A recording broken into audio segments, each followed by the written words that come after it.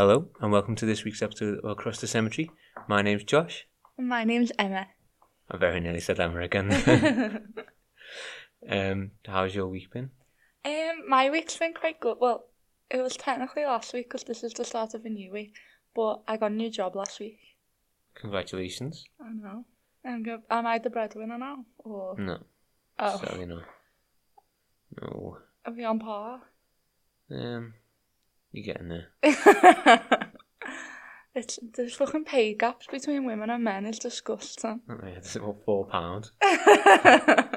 In a completely different job role, in a completely different industry. Different company and everything. How's your week been? Not as exciting as yours by the sounds of it. Why? What about the match? The match on Sunday? Yeah, it's football every week. Yeah, but this was a good one. I don't know.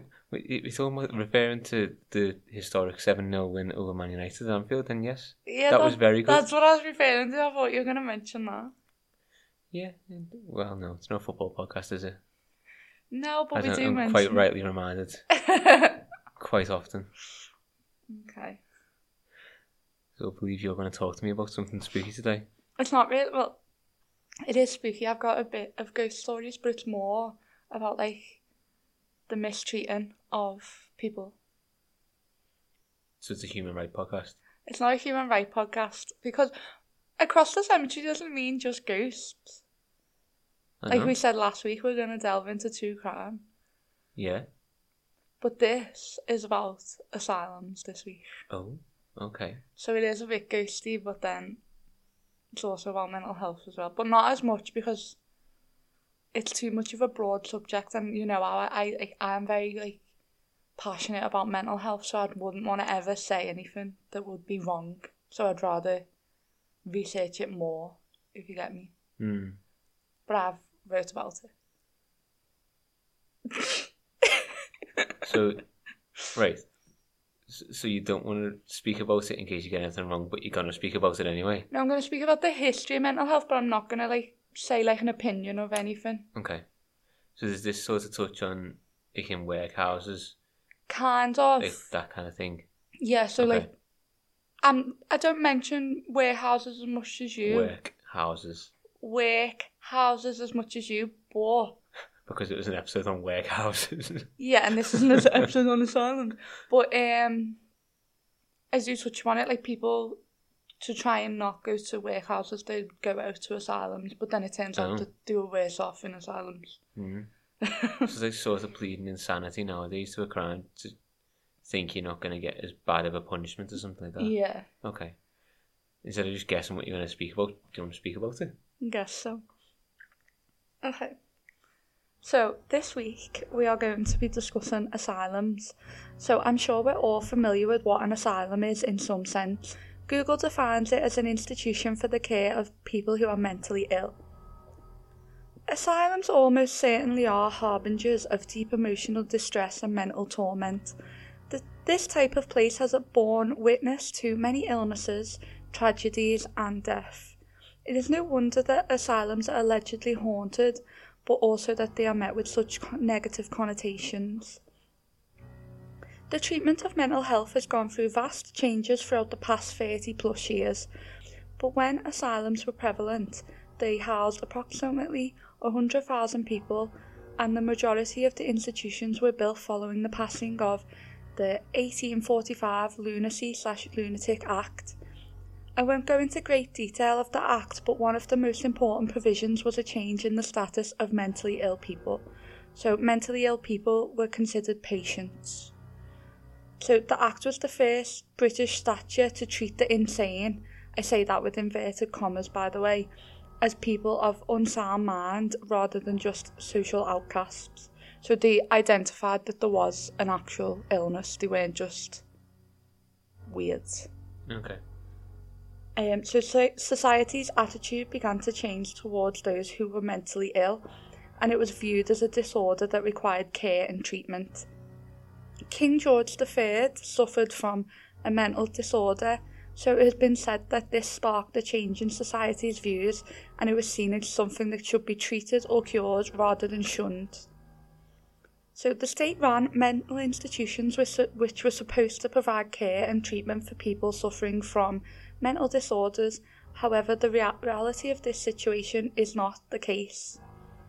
So a lot of people were admitted for various afflictions, such as, this is again inverted commas, homosexuality and hysteria in women. So the fact that they were sent to asylums for such matters is disgusting. It also would not have helped their mental health. So patients often left with worse mental health issues than before they entered the institutions. So in the late 60s and the early 70s, the UK asylums began to shut down, but it wasn't until the 90s that all of the asylums closed. Once the asylums closed, this opened outpatient and community care facilities in their place. Although the new system wasn't perfect either, and it still arguably suffers greatly now due to funding and waiting lists. Tory government. And Tory government, yeah, Thatcher's government. Now there are hundreds of the Sorry, I threw you off track. I know. Hello. So, although it's not perfect now, and the new outpatient system isn't perfect, and the fact asylums are not a thing isn't perfect, it's a lot better than asylums now than it was. But the early buildings were neglected and derelict, so they're empty of the living. But for the dead, that is another matter. So, do you know anything about asylums? Or have you seen any program with about an asylum, or a horror film or anything like that? Well, yeah, I think absolutely everyone has. I know quite a lot about one specific, but I won't talk about it because that's something I've been researching, so completely giving it away. I think I might be speaking about it briefly as well. You probably will be. Is it a Liverpool one? Yeah, I think we will touch on it in different ways. I think they're terrifying anyway. I think hospitals are quite scary. Yeah, you're not like, even if you go to the doctors with me or something, you're like, oh, you're not very comfortable in that situation, are you? No. So I've watched American Horror Story. You haven't watched it. No. I think you would like it. But there's a season on that's called Asylum. Oh. And that is like your stereotypical, like the nun ends up getting possessed by the devil or something. Who runs it? Same old. Yeah. There's one Flew Over the Cuckoo's Nest as well. Haven't seen that either. He's not cultured, guys. No. I've got strong opinions on horror films, you know that, and horror things. One Flew Over the Cuckoo's Nest not that horror. We watch it. Is it early horror? Where they pretend it's scary and it's just not? It's got Jack Nicholson in it, so it's quite old. Because he's young in it. Oh. That's a good barometer of time. He's a young Jack Nicholson. Okay, so asylums. So actually, when you not asked about asylums, because I don't think you probably asked about them much, but do you have day to day, yeah. Do you have a kind of does something pop into your head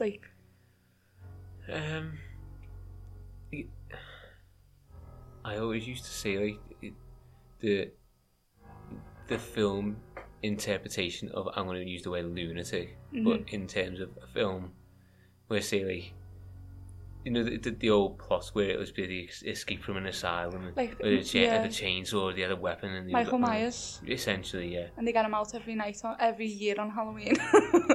Yeah, he's done quite well for himself, really. Why has he seen him moving on Halloween? He likes, I don't know. Also, I'm sure it says it in the film somewhere. Also, how can he drive if he went to the mental asylum when he was 7 or younger or older? But he might have had GCA or something. Michael Myers doesn't have GTA. And there's the snippet that's going in the subtitle. I know, that's what I thought.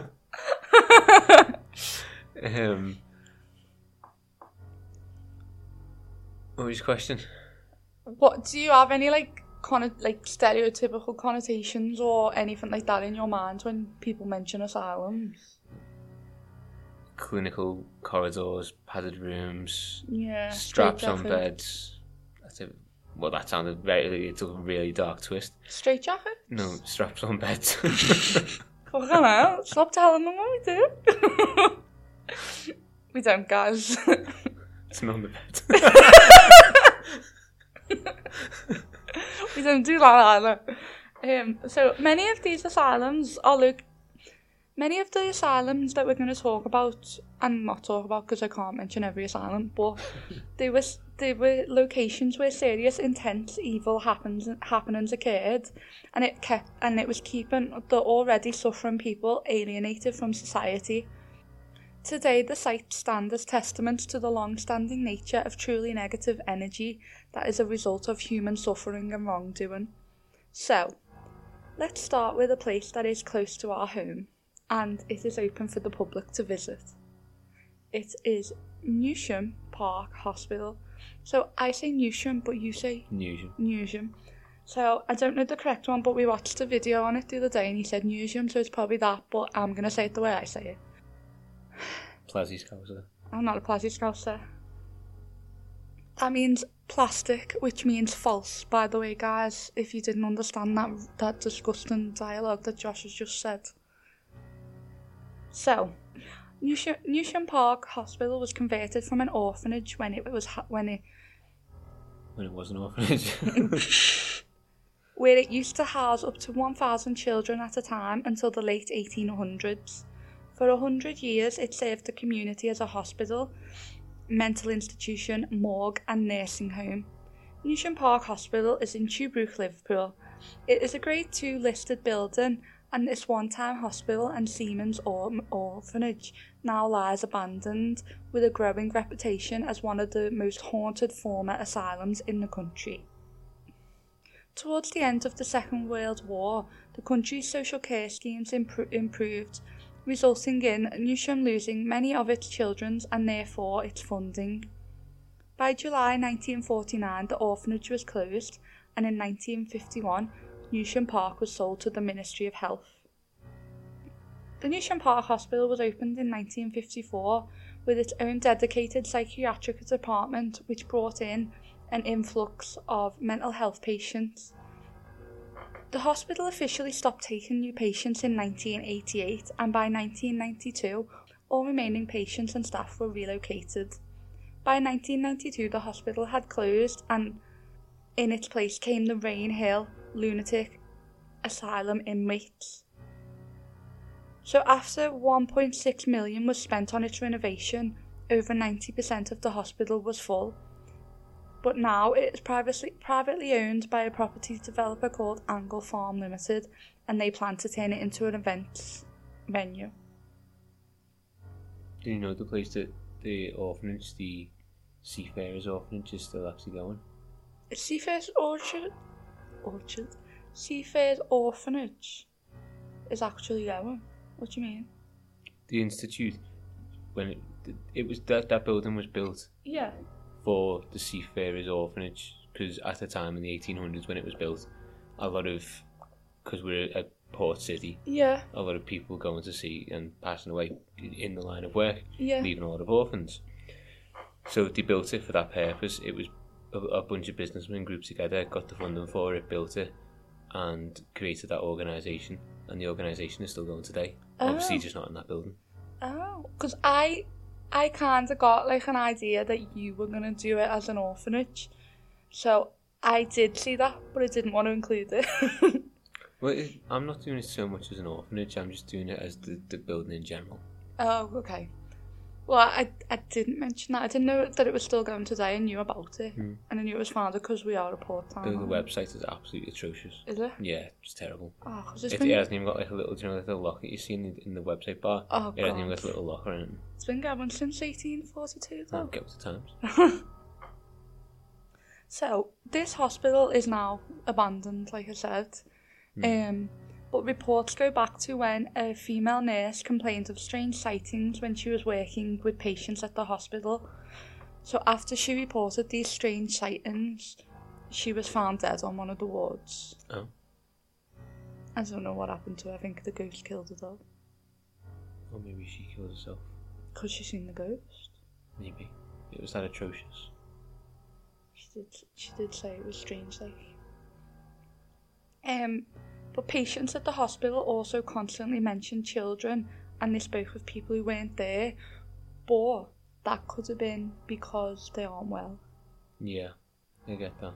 And see, maybe that's an affliction, isn't it? Yeah. And maybe that's an affliction you'll find in all asylums, in inverted commas, unless you're getting it from people who aren't patients. Yeah, or people who don't have that certain illness where you like see people, or not see people, but you know what I mean, like schizophrenia or something. Yeah, but not even that. I'm sure there's a range of illnesses that make you start hallucinating in different ways. Yeah, or the medication that they're taking. Yeah, exactly. So recent visitors have reported sightings of ghosts and hearing disembodied voices at the building. Broken beds, anti-suicide grills and wheelchairs are all still sat in decaying rooms and corridors. So I looked on the Liverpool Echo, and a former worker said he still has nightmares and is traumatised by the pure evil in this building. He said, I remember going down to the basement one night to get a blanket to keep myself warm, and as I walked in I saw a man in a white coat with no head. He walked past and went straight through the wall. I flew out of the room. It was terrifying. How do you know that he's evil? He didn't say he was evil. He was terrified. No, the man in the Echo said that he was terrified of the evil in the building. And he said he saw a man in a white coat with no head. How do you know that man was evil? Well, why doesn't he have a head? Might have been a terrible accident. He could have been a doctor. Yeah, but what? And you'd like to think doctors are nice. But they're not. Like, I'm sure you get the vibe with the room. Like, you'd get like this coldness, I think. I'm just being cynical. Yeah, I don't think he was nice. I think one of the I don't know this, but I think one of the patients cut off his head, and that's how he died. Wow. That's what I'm speculating. That's very big speculation. What? If he was nasty to the patients, I hope they got the room back. What if he was nice? Then tough luck, isn't it? Oh.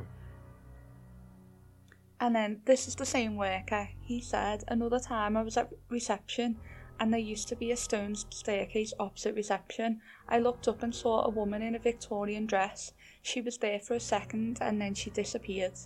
So he later found out that I think he looked at pictures and it was the old matron from when it used to be an orphanage.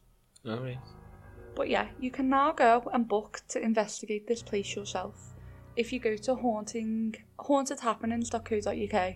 Sounds like I'm advertising them, I'm not. I just want to do it. Absolutely not to do it. We would like to go to it though, so that'd be nice. You can book an event on, and it takes I think it's 9 till 3 o'clock in the morning. So it's like the witching hour. It's overnight, yeah. The event includes ghost hunting equipment, and you also take part in experiments such as table tipping and Ouija boards. No, you do not. But then you have some free time off to go and investigate alone. Yeah, just fuck that. I would do that. Fucking hell. And you get tea and coffee as well. No, I'll be there.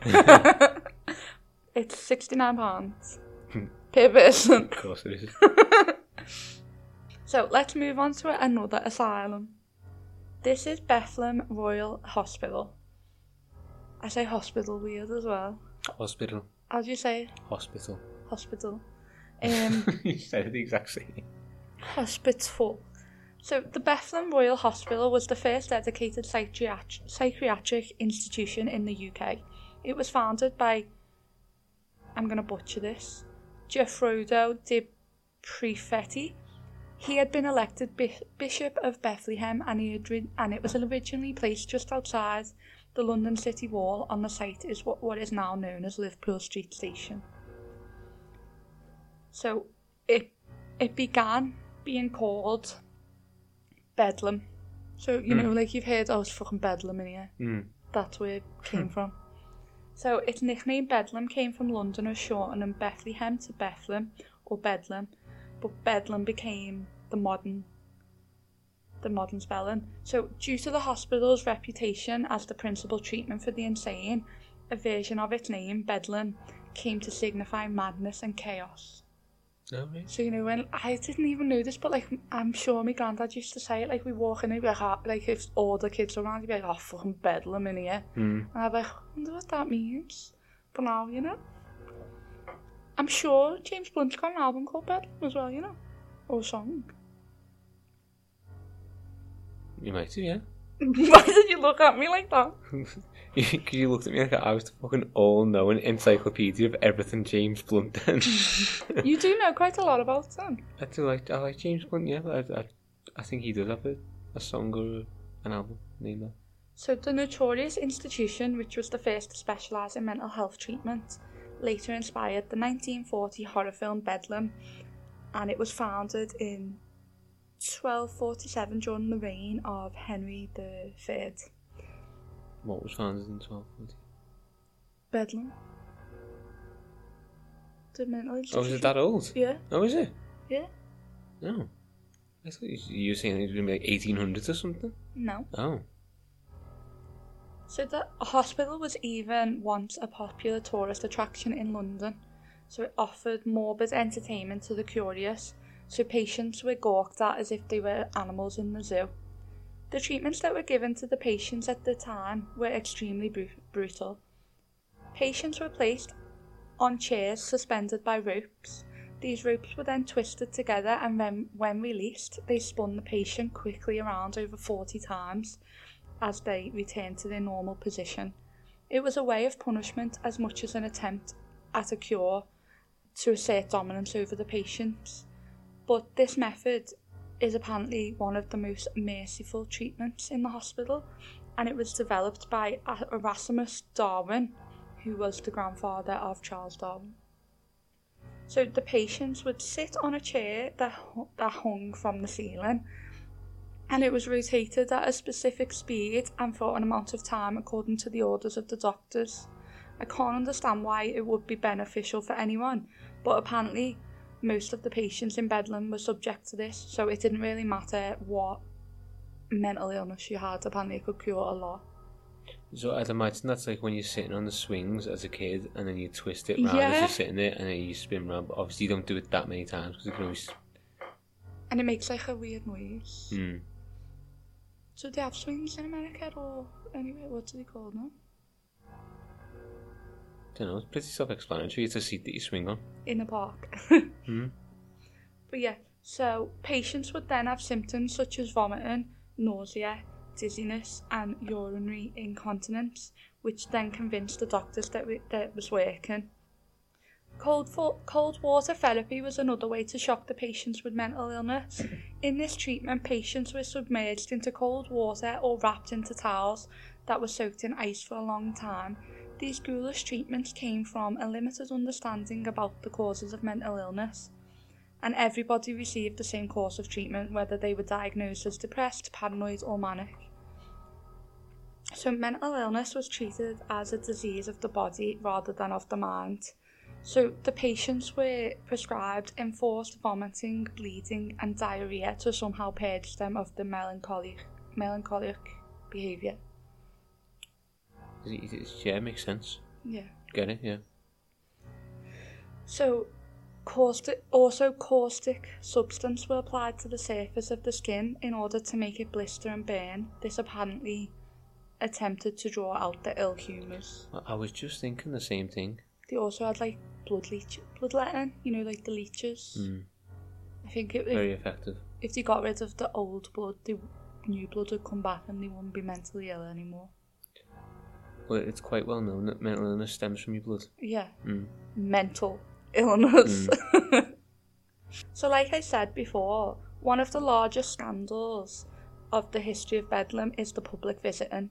The family and the friends of the poor patients were expected to bring food with them to support the patients, but it was popular to allow visitors who had no connection with the inmates in for like a zoo basically. You would pay tickets. Alright. So they displayed the suffering of the inmates to the general public, and it was something that the hospital raised their income from. I could sort of get behind it if it was like an educational thing, but in a way that say they ran courses or something. Yeah. maybe not going to like, oh, look at this inmate, we're going to poke him with a stick now and let's see what he does. Yeah. Well, I haven't wrote about this because I couldn't find like a link, but the doctors also used to, they don't know if they killed them or they just died, and then they'd practice autopsies on them to study them for science. But in them days it was illegal. You could only get an autopsy if someone died or if they were like a murderer. I mean, obviously if someone died. I mean, if someone died of like if they were murdered or if I think if they were a murderer, like you could, because that's why there was a lot of like grave snatchers in them days for medical science as well. I think, you know, like them like chains, not chains, like I don't know how to explain it. We tweeted one a while ago. The cages. Yeah, like a cage on the grave. It was like not. It wasn't just because people would rob like what they were buried with. They wanted their body to like research them basically. You know, like we have cadavers now where people give up their body to medical science. You didn't have that then. How long was this place open then? Because that wasn't that like the Victorian times, doing body snatching and stuff. Yeah, this was open for years. Like hundreds of years. Yeah. Wow. It moved site about 4 times though. Sorry, look, he's just on his cat tree and Josh got distracted. He was eating the top tier of it. He was literally licking this little pedestal thing. He eats the plastic tree in the living room, you know. He's weird. Why he gets fed? So yeah, they, like I just said, they invited the public in to gawk at the patients for income. It's also said that the patients were then forced to purchase their own food. So I think they had to do chores for the money, or they had to expect their family to provide money. Yeah, prison. Yeah, but often some of them weren't capable of it because some of them were that mentally ill they didn't even like. Maybe weren't connected to the family. Yeah. Some of the families did just put them in there and then get rid of them. So this led to starvation and death. So you just let them starve? Yeah, they didn't give them something if they couldn't afford it or if the family wouldn't give them it. Oh. I think though, you know, like when like animals in the zoo were like doing tricks and they give them like a banana or something. Like I think they used to give them treats if they got like good people, like if they entertain people, yeah. So the practice of allowing spectators dates back from as far as 1598, when the Bridewell governors, who were responsible for the administration of the hospital, decided to allow the public in as it would provide them with a great number of profits. An audience of the wealthy, educated and upper-class people of London were sought after by the governors to be the visitors, and they provided huge success. The hospital was then moved to Moorfield site in London in 1676. It was a magnificent building from the outside that was apparently inspired by Louis XIV's Tuileries Palace in Paris. But on the inside it was a cash-starved and operating without any scrutiny. By the 1750s, the hospital was accepting thousands of visitors who all paid to visit. It became a top tourist attraction for all Londoners, and almost everyone who visited went to view the mentally ill housed there. Anyone was able to access the wards of Bethlem, and they were allowed to stare, abuse and taunt the patients. As the only mental health facility in Britain up to that time, it was dependent upon government funding and patient donation. It was poorly funded by the government nonetheless, and heavily relied, like I said, on the financial support of the patient's family and private donors, but many of the patients that were admitted came from poverty, so they didn't have anyone to pay for them. A lot of them were uneducated as well, so they became victims to not only whatever mental illnesses they had, but also a society that was repulsed by them. By the 18th century, Bedlam had become less of a hospital and more of a sideshow. People came from all over to see the patients, and some even arranged holidays around it. According to the BBC, the hospital saw 96,000 visitors a year, and none of them were actually freaks. Like, it wasn't the likes of the freaks that you'd see in American Horror Story Freak Show or like in a circus, you know, because in them days, like, they used to have a lot of circuses. Like, they'd have like the bearded lady, or even like dwarfs would be in the circus, wouldn't they? So it was, they weren't like that, they were just normal people. I looked at a link and it was just showing pictures of, like, there was pictures of the actual patient, and this one lady was admitted because she was the only, I have mentioned this lady, so I won't go on, but she just had too much work on or something, so she got stressed and they admitted her. Oh, God help her around today then. I know. In this day and age. Because they were so reliant on money from the guests to pay to see them. Very bold choice of word, guests. Well, they were invited. They'd also chain the patients to the wall so that they couldn't escape or move away from being poked and prodded by the public, and they were encouraged to act stupid. Not stupid. Yeah. Unfortunately, the hospital, fell into disrepair as its patient population boomed. The 1601 Relief of the Poor Act stated that poor people unable to work could be cared for by the church rather than having to go to workhouses or prisons.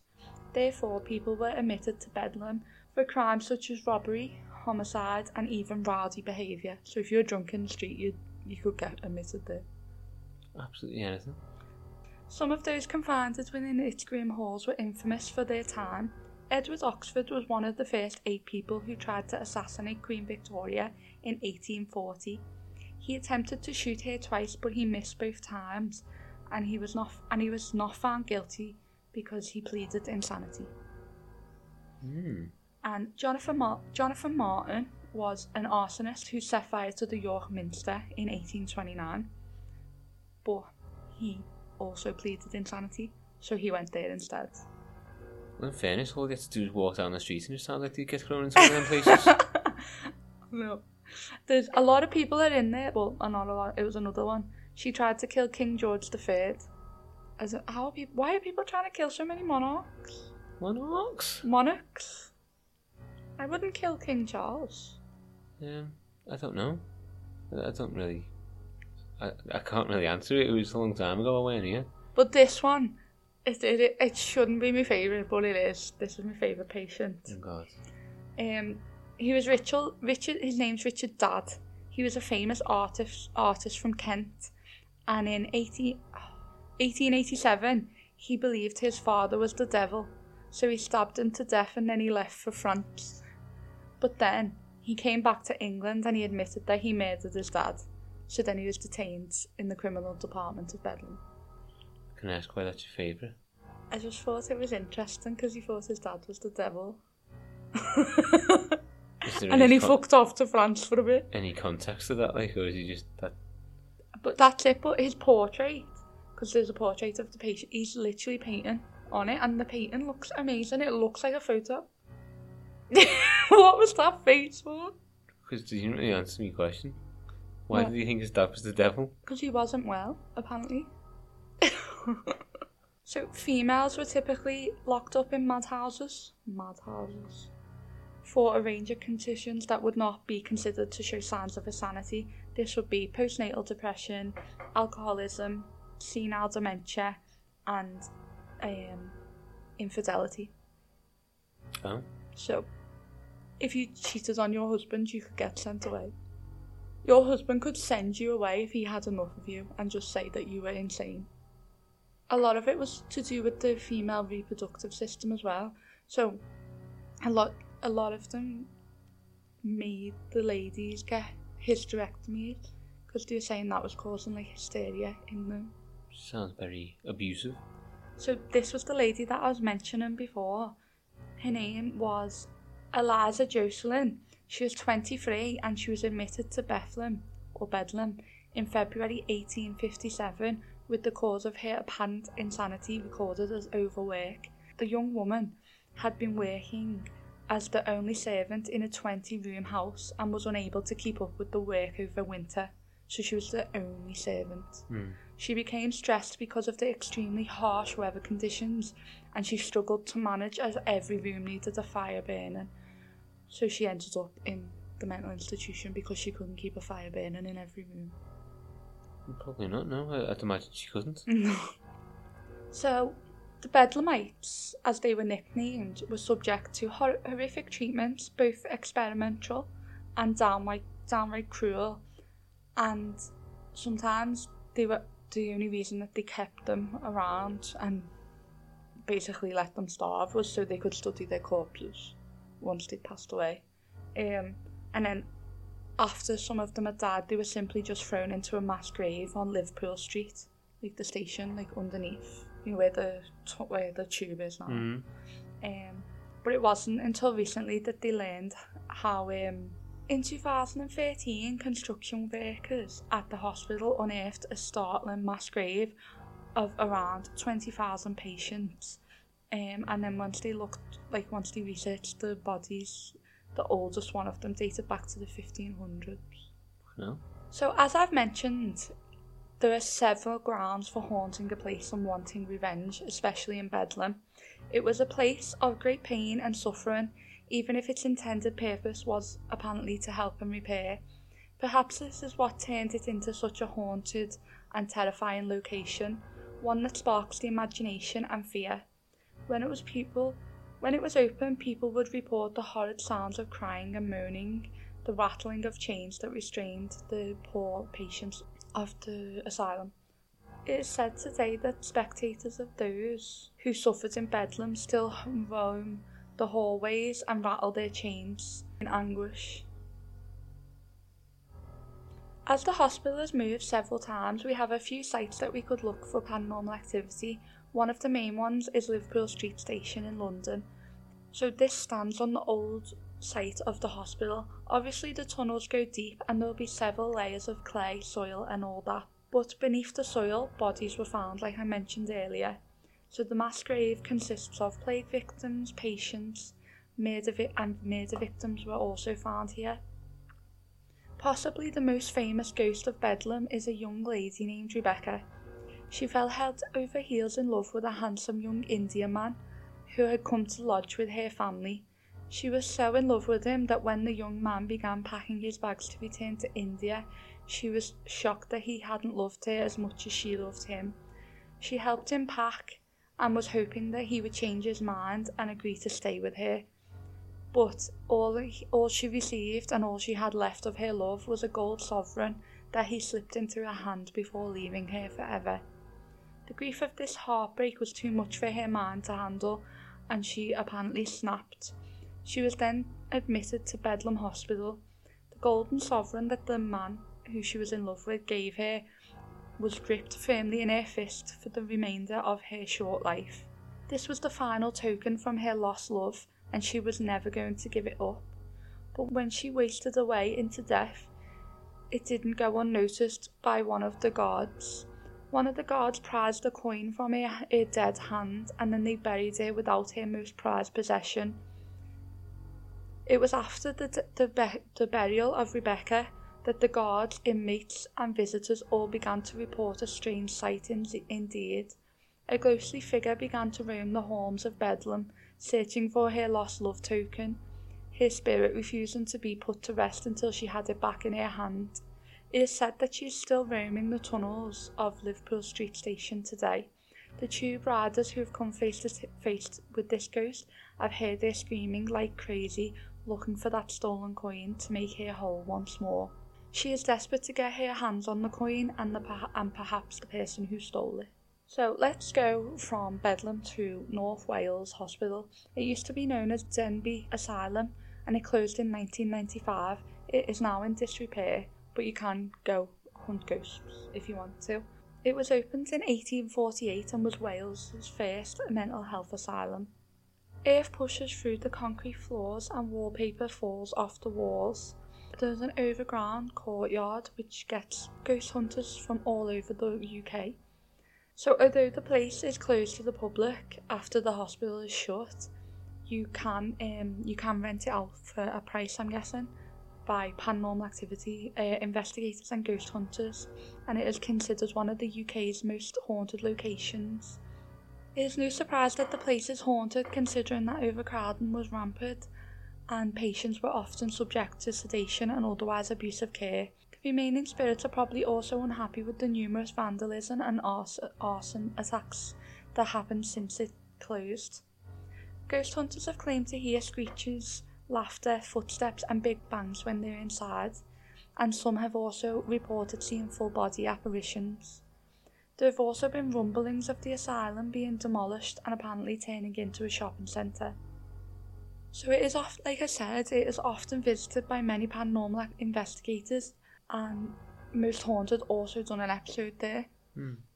So I found a BBC article about a previous worker who began working there in 1965 when he was 19. He said that most treatments involved medication and electroconvulsive therapy.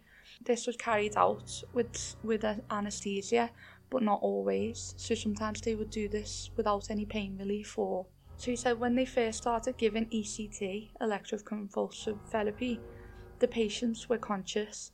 It was quite crude, really. It was a bit like when they first started doing amputations and they'd give somebody a swig of whiskey and then chop their leg off.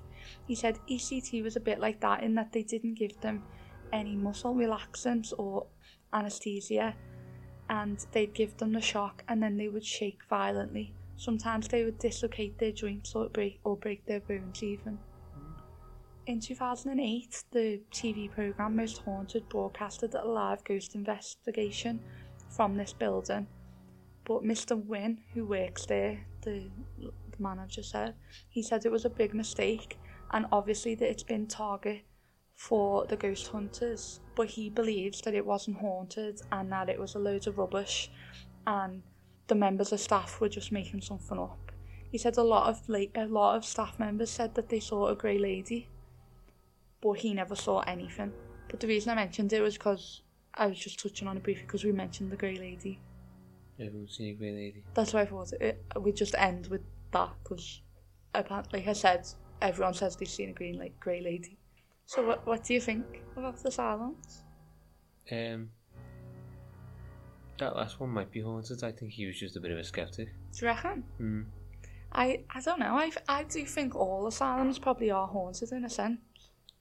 Yeah, well, I don't want to say vulnerable to it, but they're a prime place to be haunted because there's a lot of emotion, especially Bedlam, because that was a place where people who didn't actually have any mental health issues went to. Yeah.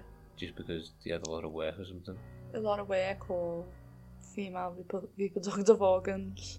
So, yeah, I'd imagine there's a lot of people who go to these places or as patients who don't actually need the facilities, but they've been sort of subject to it, or they've been pigeonholed by, I don't know, law or social services or whatever it might be, the family, I don't know, whatever it might be. And they've been made to be there when they don't need to be there. Well, yeah, they used to put people who were homosexual in there because they were homosexual, and they'd like subject them to electric ECT to try and get them to not be homosexual anymore. And then obviously because they're getting electric shocks to their brain, they end up worse. Makes you think, doesn't it? What at the time that probably felt like really normal to them. Yeah. But looking back now, we know that is completely wrong and inhumane. I wonder what we're doing now in our society that is completely inhumane and stupid. Yeah. But is in years' time is going to be like. I know. I wonder because we are actually. No, I just sound stupid, but we're actually quite a woke society. I think it would be a lot to do with the planet and being greener. Yeah, like 2-car families, buying fast fashion, stuff like that. Plane rides. Yeah, but you've got to go on holiday, haven't you? But yeah, going back to Asylums, I think they're definitely haunted. They've got to be. The places that have got so much emotion and wrongdoing. Yeah, there's a lot of injustices that go on there for patients who need to be there or who don't need to be there. Especially when they're just throwing the bodies and not in a mass grave and not letting them really have like a final resting place of their own. I wonder how haunted Liverpool Street Station is, and that we want to look up. Yeah, that would be interesting. I think the asylums were quite interesting though, especially Newsham. Because the fact that it was like an orphanage and then an asylum. Yeah, it was multi-use, wasn't it? Yeah, so there's going to be a lot. That's like workhouses. A lot of workhouses went on to be hospitals. Yeah, true. Because the buildings were already there, the big, usually multiple building establishments. Yeah, and now they'd go on to be flats probably. Yeah, more or less. Student accommodation. Well, in Liverpool, there's... I say in Liverpool, like you don't know where Liverpool is. In the city we live in. There's Newhall. Yeah, Newhall baths. It used to be a swimming baths. Yeah, it also used to be a lot more. Just again, I know, multiple building establishments. I know, but I used to go swimming there with school. Yeah, so aside from just having a swimming bath, there's also obviously all the other buildings. The point I'm making is they're now all flats. You know what I found was interesting? Newsham Park, isn't it on like Orphan Drive or something? Yeah. It's weird that, isn't it? I think they named it. Did they name it because of that? Oh, I was like, there was nothing there before. Yeah. So that's like that bit of land. I don't know if it was donated to them or one of the people who were involved in starting up the establishments had it, and they were just like, sort of, yeah, you can build it there. Oh, I understand. Yeah. So it was on this. It's on the edge of a big park. Yeah. And I think they named it Orphan Drive because I was like, that's such a coincidence. No. So anyway, we hope you enjoyed this like little insight, although it wasn't little really, but it was mostly Bedlam. But of asylums, we would be really interested if you've got any asylum stories in your city, or if you've used to work in an asylum. Yeah, because that's another point. Because we've both touched upon people who were patients there and maybe under a lot of stress or a lot of emotion, but what about people who work there? Because going to work can be very stressful and very emotional. Yeah, especially that though, like you would go to work and that might be in that state might put you in being more susceptible to seeing the paranormal, yeah, or experiencing paranormal, or it may make you more susceptible to having a hallucination to make you think you saw the paranormal. You may need to actually have treatment, because I think I would have to have treatment after like dealing with that kind of intensity day in, day out. I couldn't do that. I couldn't do that. I think you've got brave if you do that, because you're strong, because obviously you've got a lot of emotions to deal with and a lot of cases. But yeah, if you've ever worked in an asylum or you know someone who has, we would love to hear your story. Yeah, you can email it to us at acrossthecemetery@gmail.com. You can reach out to us on social media at acrossthecemetery on Instagram, at xthecemetery on Twitter, at xthecemetery on TikTok. And that was all three of them, really. Yeah. If you'd like to leave us a review on whichever platform you're listening on, that would be much appreciated. We'll see you in the next one. Thank you for listening. Bye. Bye.